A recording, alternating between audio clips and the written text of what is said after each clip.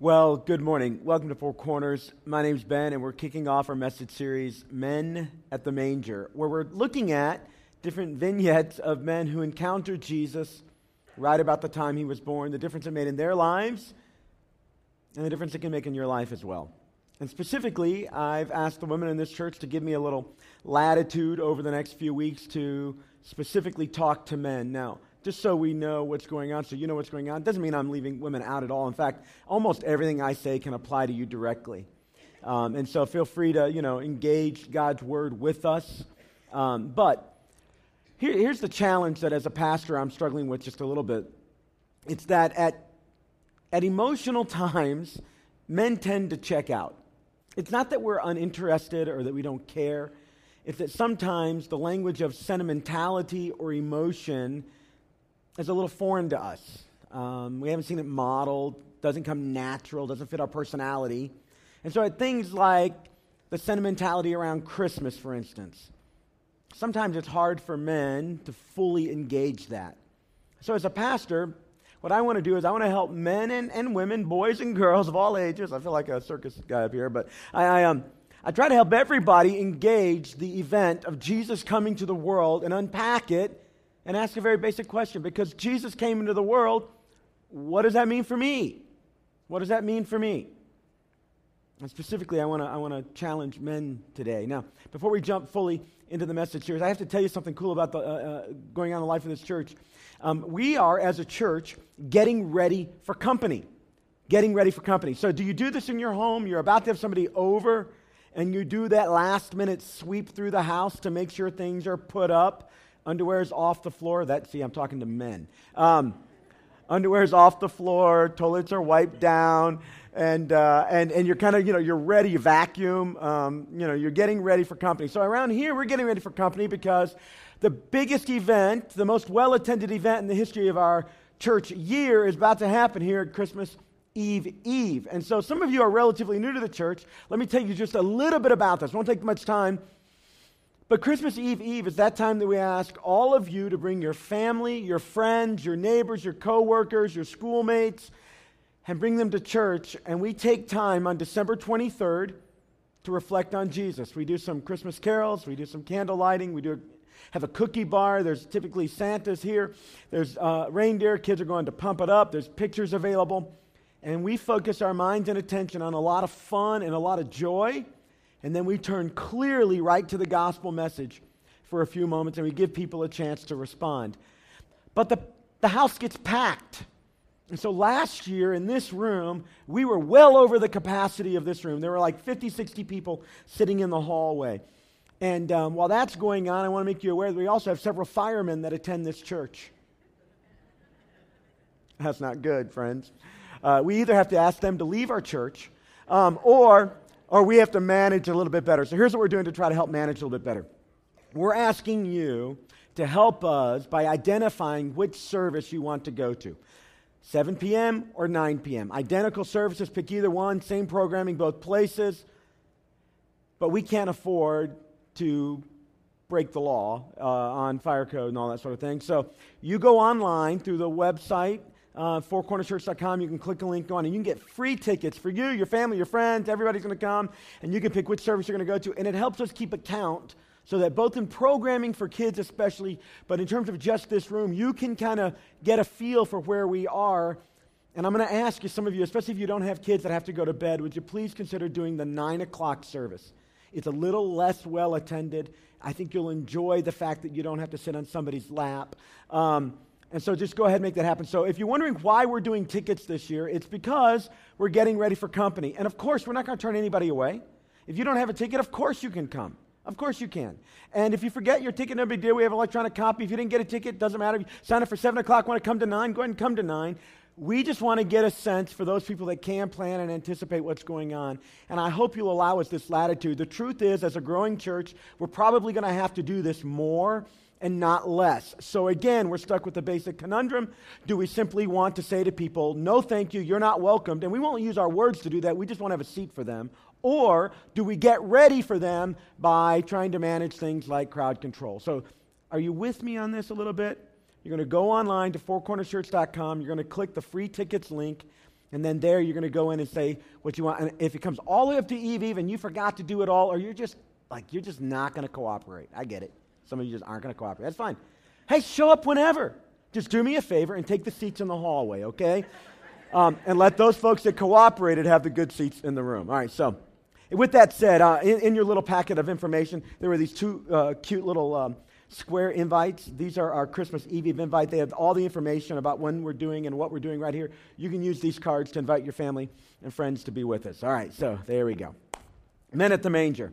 So, man, let me tell you something. At Christmas time, you, me, us, we have to push past the seasonal sentimentality. And as followers of Jesus, we have to push into a word that doesn't get a lot of playtime. See, when Jesus becomes the Lord of our lives, man, he calls us to obedience. He gets to be the leader, and we get to be the follower. And at Christmas, we have an incredible opportunity as men, as followers of Jesus, to look at what happened in some other men's lives as for a moment of time, they focused all of their attention on Jesus and the fact that the Lord had come to this earth. And that encounter and that reflection on it and that engagement fully changed them. You heard a little bit about that in a dramatic form in the video. I want you to think about one of the key words that you're going to hear all through this Christmas season, especially in a Christian context. It's the word Emmanuel. Emmanuel. Now, some of you know this, some of you don't, but that word Emmanuel, words, names, especially in the Bible, have a particular importance associated with them. And so when God gives somebody a name, usually that name anticipates that person's role or their significance. There's a meaning in the name. And when the Bible says that Jesus is going to be called Emmanuel, that word Emmanuel means God with us. That he would be the physical representation of God with us on this earth. So when the shepherds go and they see the baby wrapped in swaddling clothes, lying in a manger, they encounter the Lord of the universe. And they get to see that God has in fact come to be with us. Now this phrase, God with us, is very important. It's an important phrase because all through the Bible, God keeps drawing attention to that phrase. All the way back in the Old Testament. Both in direct language, I will be with you, and in just inference, my spirit will go ahead of you. You will never be alone. This phrase, God with us, is a big deal, but nobody knew it more. Nobody experienced it more candidly and tangibly than when the shepherds knelt there in front of that manger with the baby wrapped in swaddling clothes. Emmanuel, God with us. All the way back in the Old Testament, when Adam and Eve sinned, and God is talking to them about the consequences of sin in their life, God gives hint to Eve that she'll give birth to a son, and God would redeem the world through that son, that God would come and be with people. God wouldn't leave them alone. When Moses was worried about the call that God had put on his life, and he wanted to be a great man, but he was worried about how he would do it and whether he could do it, God assures him, I'm going to go with you. When Joshua takes over for Moses in the Old Testament, God says to him, don't be afraid, I'll be with you. Jesus comes, and in Matthew chapter 28, he gives us the Great Commission. And he says to all of his followers there at that time, and to us still today, go into all the world and make disciples, teaching them to obey. There's where our word obedience is. Teaching them to obey all that I've commanded you. And then he says, and I'll be with you, even to the ends of the earth. It's a really big deal that God came to be with us. And it's a really big deal that God connects the fact that he's with us. We can know that, experience that, be changed by that. It's a really big deal that he takes the idea that he'll be with us, and we can know it, and that knowing can literally change our lives. See, at Christmas time, maybe more than any other, it becomes very easy to talk about spiritual things. Now, I know that there's a bit of a cultural war going on, and things like Merry Christmas versus Happy Holidays upsets a lot of folks. But truly, at this time of year, it's easier than ever to talk about things that have spiritual importance. I mean, it's everywhere. There are going to be Christmas cards.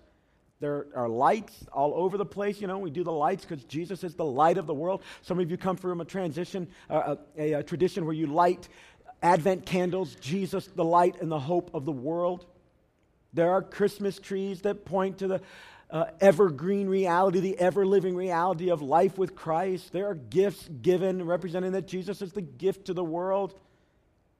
And it's church services and pageants, and it's easy in some regards, but more than God wanting us to talk about spiritual things or to feel sentimental or to just enjoy the season, what God wants from men, from women, is to acknowledge His lordship and let that reality that He has come, that changes everything, let that impact our lives deeply. And so more than just talking about spiritual things, being around spiritual things, seeing spiritual things, engaging spiritual things, letting it deeply touch our lives is what God wants us to do, to literally turn us. So just think about Jesus coming for a moment. And He comes in the form of a baby, and that shocks everybody, because many folks were waiting a coming king who would come in power and would rescue Israel. But instead He comes in a baby, and not in royal regality, but He comes in simple form as a baby in a manger. Lowly shepherds visit Him, and it shocks everyone. And then He begins to grow up, and He walks around, and literally as people are walking around the streets, they're looking at God all the time surrounding Him, but they don't really see Him. The reality of who He is doesn't really impact them. They're all around it, but the importance of it is lost on them. It's one of the reasons why I love preaching Christmas series. A lot of my pastor friends don't enjoy it because it's like, how do you tell the same story over and over again? But for me, it's one more chance for all of us to stop and say, whoa. God came to this world. He lived among us. He encountered everything we encountered. The writer of Hebrews says that everything we have faced, He faced. All the loneliness, the fear, the abandonment, the hopes, the joys, friendships, awkward relationships, crazy encounters. He experienced everything like we have. And at Christmas, we get to once again turn our minds towards that thing. And rather than just talk about it, be around it, be surrounded, we're actually called to fully engage it. And ask that question again. All right, so He's here. He came. What does that mean for me? How does that impact my life? This is what happened in Luke chapter 2, verse 8 through 10. And there were shepherds living out in the fields nearby, keeping watch over their flocks at night. An angel of the Lord appeared to them, and the glory of the Lord shone around them, and they were, do you know this next word? Terrified. They were terrified. But the angel said to them, "Do not be afraid. I bring you good news that will be great joy for all people." Now, man, here's something we know. We all know that the world needs a few more good men. Remember when there a movie title, A Few Good Men? We all know that. And there are going to be sermons all over the country, and there are going to be implications all over our culture, and you're going to have thoughts of reflection as you're engaging your family that you need to grow a little bit personally. In this message series, what I'm not going to do is beat you up and tell you, step up, be a man. What I want to do instead is, instead of calling you to just be a good man, I want us to take seriously the fact that Jesus came and wrestle with the idea that while the world does need some more good men, clearly, what we're called to, our true calling, is to become men of God. And those can overlap, but really there's a big difference. See, what we're not doing in this church for men, for women, ever really is, we're not just calling you to try harder, to work more, to be kinder. Although, let's be honest, some of you need to try harder, and work more and be a little kinder. Clearly, that's what we need to do. But that's not the difference that Jesus coming to this world makes. The difference is that Jesus comes to this world and he takes people who have tried hard, who worked to be nicer, who gave it more effort, and they still came up short. They came up short in their ability to fully connect with God. They discovered that their efforts couldn't do it. They came up short in living the full lives they wanted to live with the woman that they married. They've disappointed themselves and her. They came up short with their children. They came up short in their own efforts left them empty, never fully satisfied, and that was where the shepherds were. Give me just a little liberty to reflect on what it must have been like to be a shepherd in those days. As a shepherd, they were near, it was an important job. It's an honest day's work. But it didn't have any social standing. Here's the totem pole, they're down here. King Herod, he's at the top. His men, the Bible calls them the Herodians, they're right here. You know, depending on your political allegiance, you either put Rome all the way at the bottom because you hate them, but in reality, they have a lot of power. Maybe they're just above. But shepherds, they're down here. And it's to those people who hadn't achieved that the angels show up and give them incredible news. And this theme of shepherds and the importance of shepherds gets carried forward from the Old Testament to the New Testament. Shepherding was a big deal in the Bible. It was a big deal. It was honorable. It was infused into the culture. It was such a part of the fabric of their reality that it becomes a major theme in how God chooses to communicate to us about the importance of life with Him. So, for instance, David in the Old Testament, the guy who kills Goliath, when he is a shepherd, before he becomes the king, before he does all these great acts, he's a shepherd.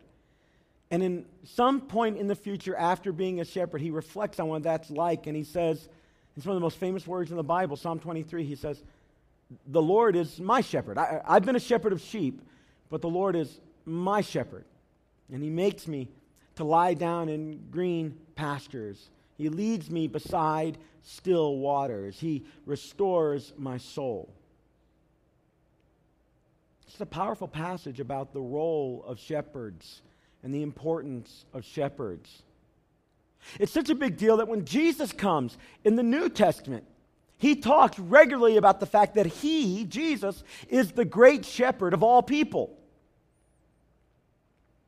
In the Old Testament, Jeremiah chapter 23, Jeremiah says that God's people are like sheep without a shepherd, and they're wandering aimlessly on the hillside, and nobody leads them to green pastures or still waters, and they're aimless and hopeless.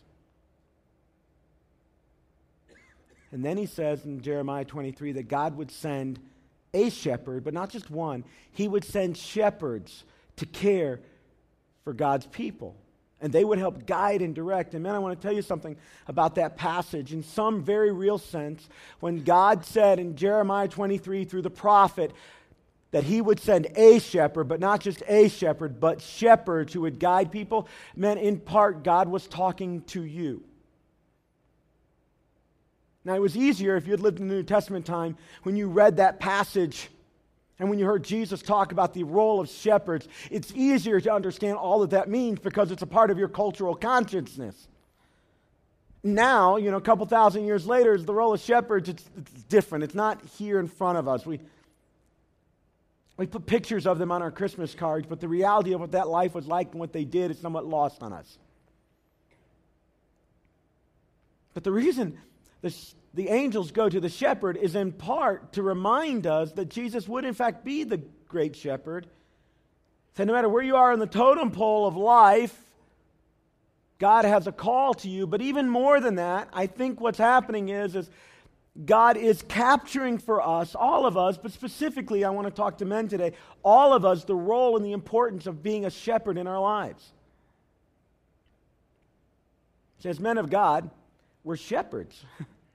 We're shepherds of our lives and our areas of influence. God has put things under your care. God has put you in charge of things. You have influence. Some of you don't have all that you want, but you have some. Some of you have more than you can handle. And when we talk about Jesus coming to this earth at Christmas time and the role of shepherds in that story, it gives us a chance to pause and reflect on what does it mean for me, Ben, to be a shepherd? In what way am I a shepherd? What are the implications of me being a shepherd? How does Jesus coming to the earth make me a shepherd? And how does Jesus model for me what it is to be a shepherd? Of course, I don't mean that you have sheep. But I want you to hear how Jesus begins to unpack the meaning of shepherd in John chapter 10. And see if we can't pull a few truths out for us. John chapter 10, here's what the Bible says. Jesus speaking, very truly, I tell you, Pharisees, a group of religious people, anyone who does not enter the sheep pen by the gate, but climbs in some other way is a thief and a robber. The one who enters by the gate is the shepherd of the sheep. Imagery here. There's a pen and there's a door. Folks who get into the pen in ways other than the door, they're not the legitimate leader. But the legitimate leader comes in right through the door because he has nothing to hide. Has nothing but good intention. It's his place. He's there. It's normal. There's nothing odd about him walking through the door. So because of that, verse 3, the gatekeeper opens the gate for him, and then the sheep listen to his voice. And he calls his own sheep by name, and he leads them out. Interesting, in Jesus' day, at night, often there would be large pens, and multiple shepherds and multiple herds of sheep would come into a pen, and a particular shepherd would go in, and he would give his sheep calls. I don't know what that sounds like. I'm not a real shepherd, all right? And he would give his sheep calls, and his sheep would begin to separate from the herd, and they would follow him out the gate into the pastures where he was going to lead them. And so he calls them, and they go ahead of him, and the sheep follow him because they know his voice. And then verse 5, but they'll never follow a stranger. In fact, they'll run away from him because they do not recognize the stranger's voice. Jesus used this figure of speech, but the Pharisees did not understand what he was telling them. Jesus is trying to paint a picture for them. So verse 7, therefore Jesus said to them, very truly I say to you, I am the gate for the sheep. All who have come before me are thieves and robbers. In other words, Jesus is repeating that idea we focused on a few weeks ago. He is the way. There's something unique and special about him. But the sheep haven't listened to them. I'm the gate. Whoever enters through me will be saved. Whoever comes in and goes out and find pasture. The thief comes in only to kill, steal, and destroy. And I've come that people may have life and have it to the full. The role of the shepherd is to protect this life thing and to maximize the life thing. Verse 11, I'm the good shepherd. The good shepherd lays down his life for his sheep. And the hired hand, now we get this distinction, a shepherd versus a hired hand, is not the shepherd and doesn't own the sheep. So when he sees the wolf coming, he abandons the sheep and he runs away. Then the wolf attacks the flock and he scatters it. And the man runs away because he's a hired hand and cares nothing for the sheep. But verse 14, Jesus says, I'm the good shepherd. I know my sheep and my sheep know me. Just as the Father knows me and I know the Father. I lay down my life for the sheep, Jesus says. Then he says, I have other sheep that aren't like in this pen. I got to go bring them. I got to be out finding all of my sheep. And they too will listen to my voice. And there shall be one flock and one shepherd. The reason my Father loves me is that I lay down my life only to take it up again. No one takes it for me, but I lay it down on my own accord. In these passages, we get all kinds of imagery about the power of a person who embraces what it is to be a shepherd. Not a hireling who does it out of obligation or personal gain, but a shepherd who embraces his call. A shepherd who embraces his role and does it willingly. What does a shepherd look like versus what does a hireling look like? 4 quick ideas. The shepherd knows his sheep. The shepherd, in our case, knows his family. Ladies, I don't mean you any disrespect, but I feel like in our culture today, in an attempt to legitimately raise the value of women, which historically has not been high enough, I think unintentionally sometimes what happens is that in an attempt to raise that, sometimes the role of a man gets made less. Now, maybe that's not happening in your family, so just ignore what I'm saying. But men, listen to me for a second. The truth is that you are called to lead and have a leadership role in your family. Doesn't mean you're the only leader. I think the Bible's pretty clear that husbands and wives lead together. I think you have to figure out what that mechanically looks like in your family, but that's a different discussion for us. At the end of the day, the Bible is very clear that men are to be leaders in their family, leading influence, leading their kids, leading their wife, leading financially, leading relationally, leading spiritually. And in this story about Jesus being the shepherd, we get a chance to reflect on a very simple truth. How well do I know my sheep? My kids aren't sheep. This week they were. But generally they're not. All right? This is not to degrade the sheep. The sheep were highly valued, highly praised. They had a functional role in the culture, but more than that, they were an image of those that needed protected and cared for. How well do we know our family? Let's talk about the opportunity we get over the next few days. That the best way to get to know our family is to spend time with them. And over the holiday season, we're going to get a little more extra time to spend time with our family. Some of you are going to have days off you don't normally have. There are going to be special events and meals. There's going to be that time, hopefully, unwrapping a gift or two. And we get time to spend time with our family. And family time doesn't happen just because we're in the room together, does it? No. The kind of time I'm talking about where we invest to get to know our family is more than just being in close proximity to one another.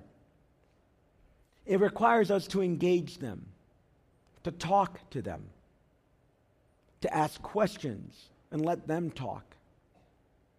It's easy to be in the same room and not engaged, in the same way that it's easy to go through a Christmas season and miss the meaning. But a shepherd knows his sheep, and the sheep know the shepherd because just at the sound of his voice, there's a familiarity and a comfort that comes. Men, we're called to shepherd our families. And it's a high and honorable calling. And it's one that our culture, on their totem pole of importance, places very low. And it's one that for a lot of us in the room, we didn't come equipped because we had great role models to watch and observe. And so we come to this role somewhat ill-equipped, underprepared, without clear measures of what it looks like to really succeed.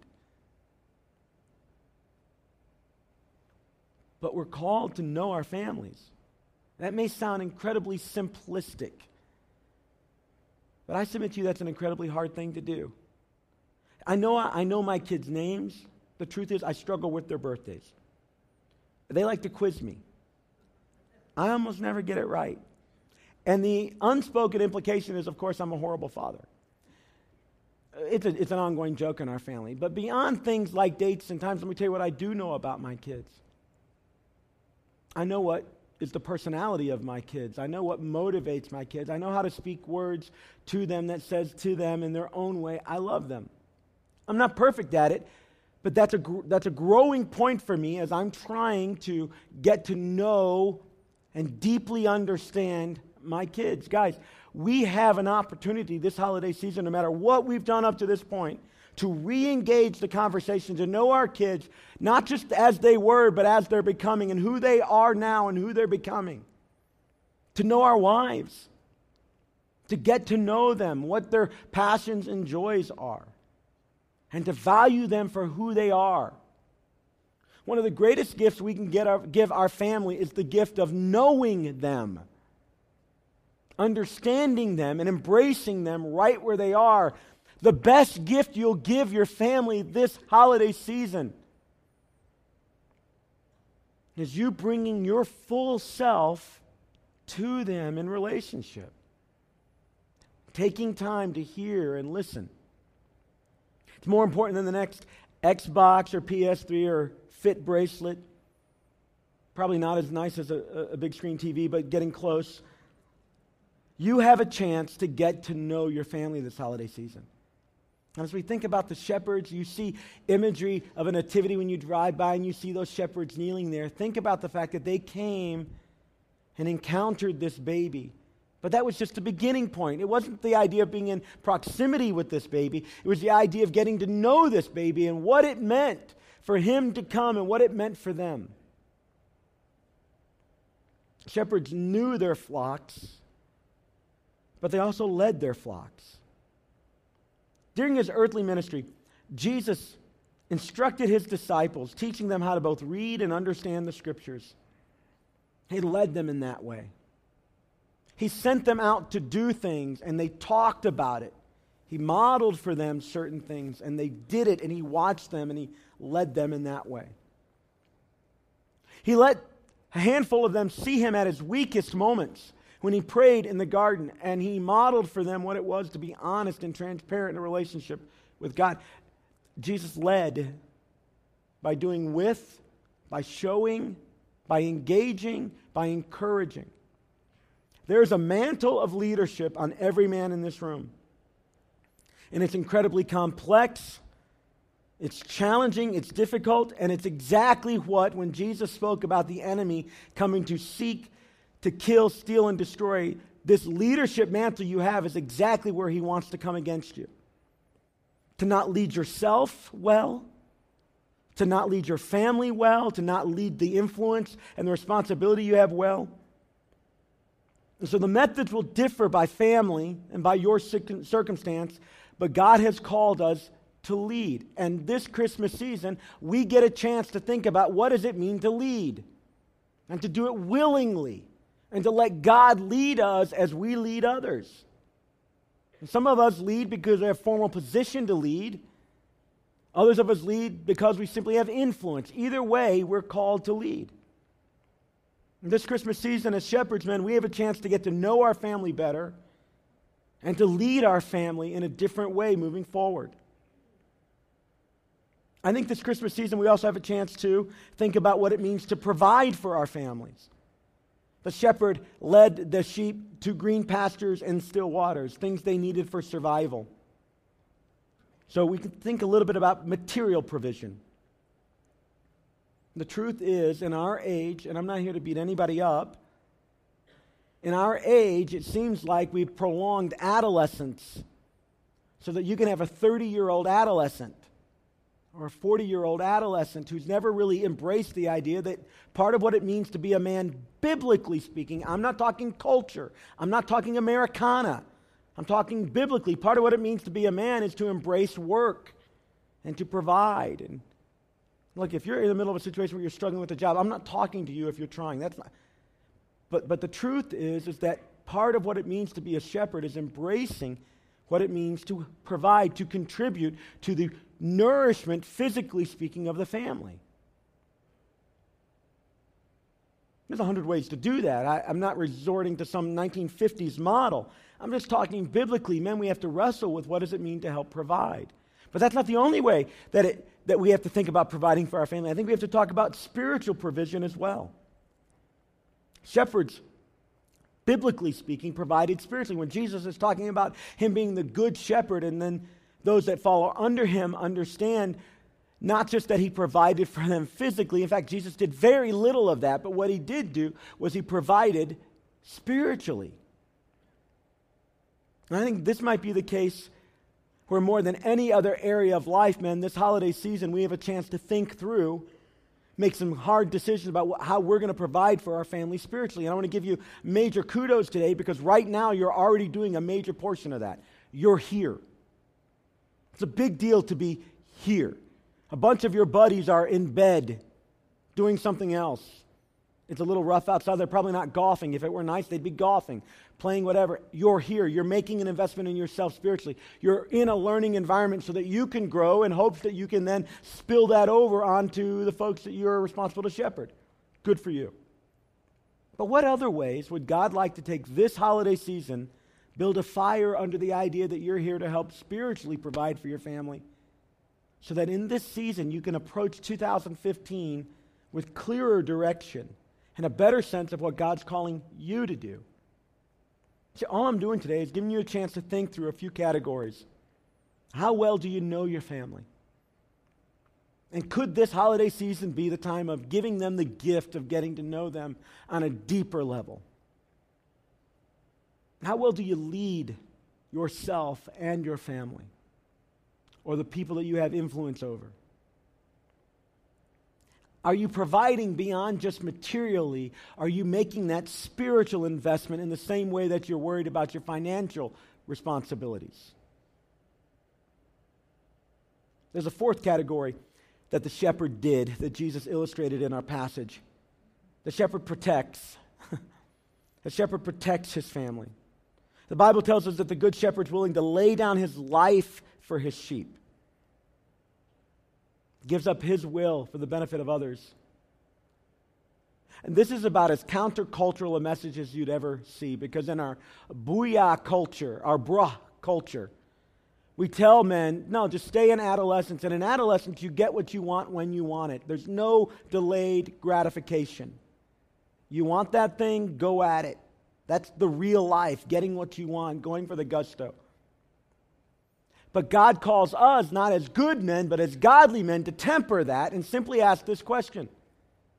What's the best thing for me? What's the best thing for those I care for? How do I lay down my life for those that I'm responsible for? Some of you in this room, you're not married yet. You're younger. You're thinking about it. Some of you recently married, or you just had a kid. You have an incredible opportunity this holiday season to think through, how do I really know my family? How do I want to know them? How am I going to lead? How am I going to provide materially and spiritually? How am I going to lay down my life for the people that God has given me responsibility to? How am I going to, if you're already married, protect my marriage moving forward? What safeguards am I going to put in place to protect my marriage as a result of the fact that Jesus came in this world and he's the Lord of life, and he calls me to follow him in obedience as the great shepherd? So that makes me an under shepherd. How am I going to know them, lead them, provide for them, protect them, lay down my life? How am I going to protect my marriage? Guys, some of us need to be building some fences around our marriage because we're playing too close to the edge. Some of us have patterns of behavior in our own life that we've let run too far. And this holiday season, we have a chance because Jesus came into this world to dial some of that back and get back to a healthy place that protects the sanctity of our commitment to our wives. To guard our eyes. To keep lust and anger and jealousy at bay. We have an opportunity because Jesus did in fact come, that where we've blown it in these areas, to receive his forgiveness and have a fresh start.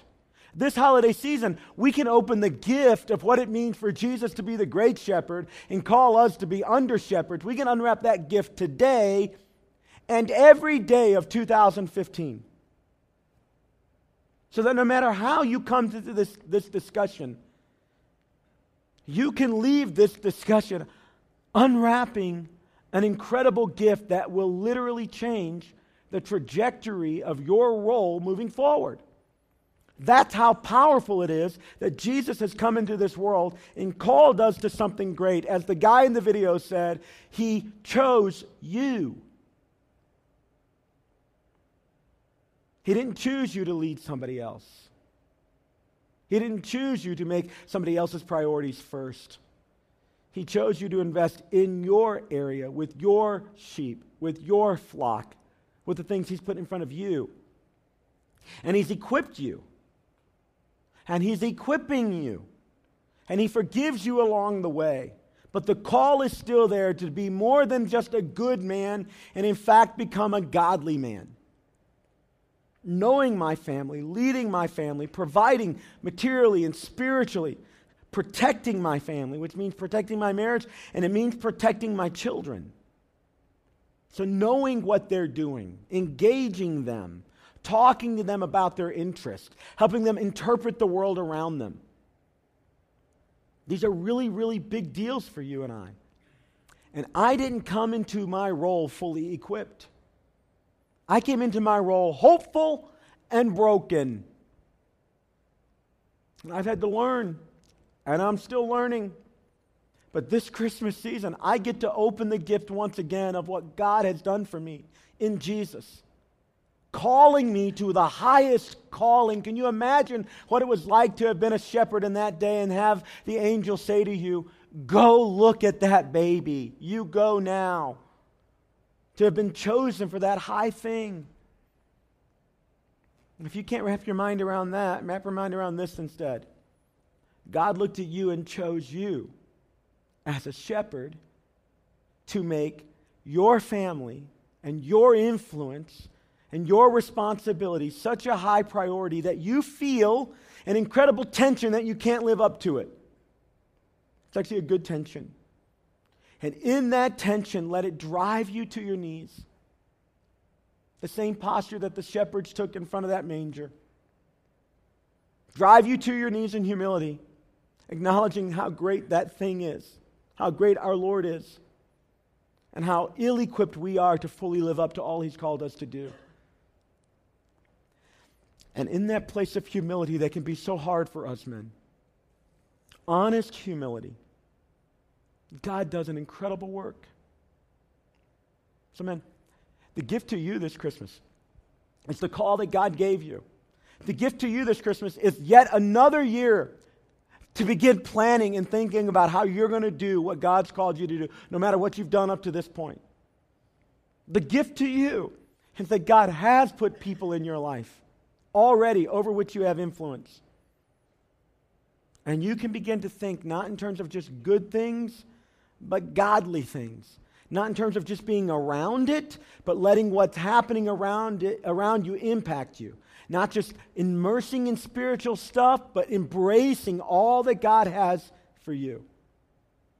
And over the next few weeks, we're going to drill down and unpack it a little bit. And I'm not here to beat you up. I'm here to encourage you.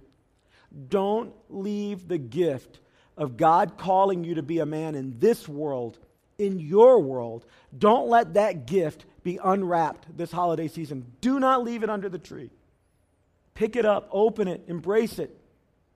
And what you're going to find, now you may be terrified. What you're going to find is an incredible gift of God for you. And that's my heart for you this holiday season. So why don't you take out your Connect card and let's take a few steps together as a congregation. I'm going to give everybody in this room a chance right now, whether you're a man, woman, boy, or girl, to accept Jesus as your Lord and Savior. So next step A simply says, today, I'm making Jesus my Savior and Lord. You don't yet have a relationship with Him. If you'd like to agree with what the Bible says about you, I'm a sinner. I need a Savior. There's no better time than right now to check that box, A. And as an act of your faith, say to God, God, I'm a sinner. Save me. Wash me by your blood. Become the Lord of my life. Lead me. And then we ask you to take that card and put it in the offering bucket when it comes by at the end of our service. And we'll communicate with you. In a moment, I'm going to pray about it, give you a chance to use your words or mine, and look to God and say, God, wash me. Make me clean. Be the leader of my life. Or how about next step B? Today, I'm choosing to be baptized. I'm choosing to be baptized. If you'd like to be baptized, check the box. We'll answer your questions about it, get you signed up for it, and we'll celebrate with you right here on this stage what God's done in your life. Or how about next step C?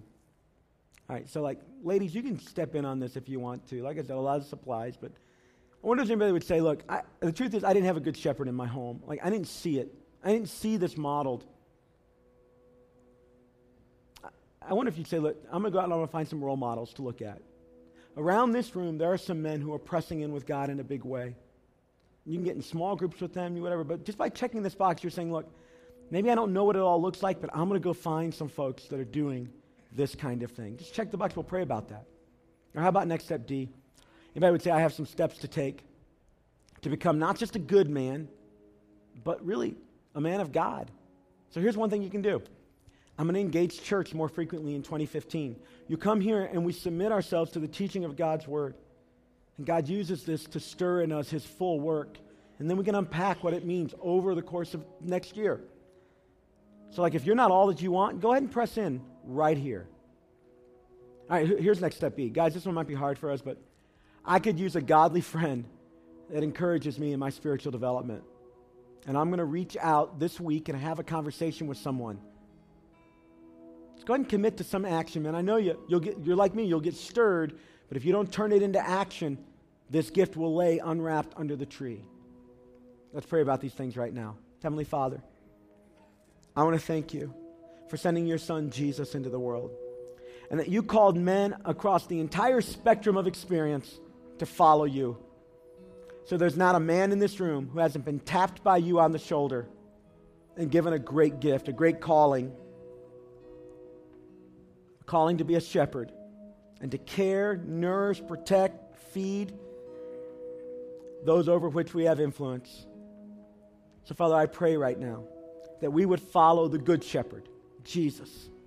We wouldn't be a hired hand begrudgingly engaging our task, but we would wholeheartedly lay our lives down for those you've called us to serve. I pray for those that are declaring today, Jesus, be my Lord and Savior. And God, I would pray that you would raise up in this church men of God, and we would shine in this community as men who aren't just good, but we're godly, and that Jesus is at the center of our lives. I pray this in the name of Jesus, the strong and holy Son of God. Amen and amen.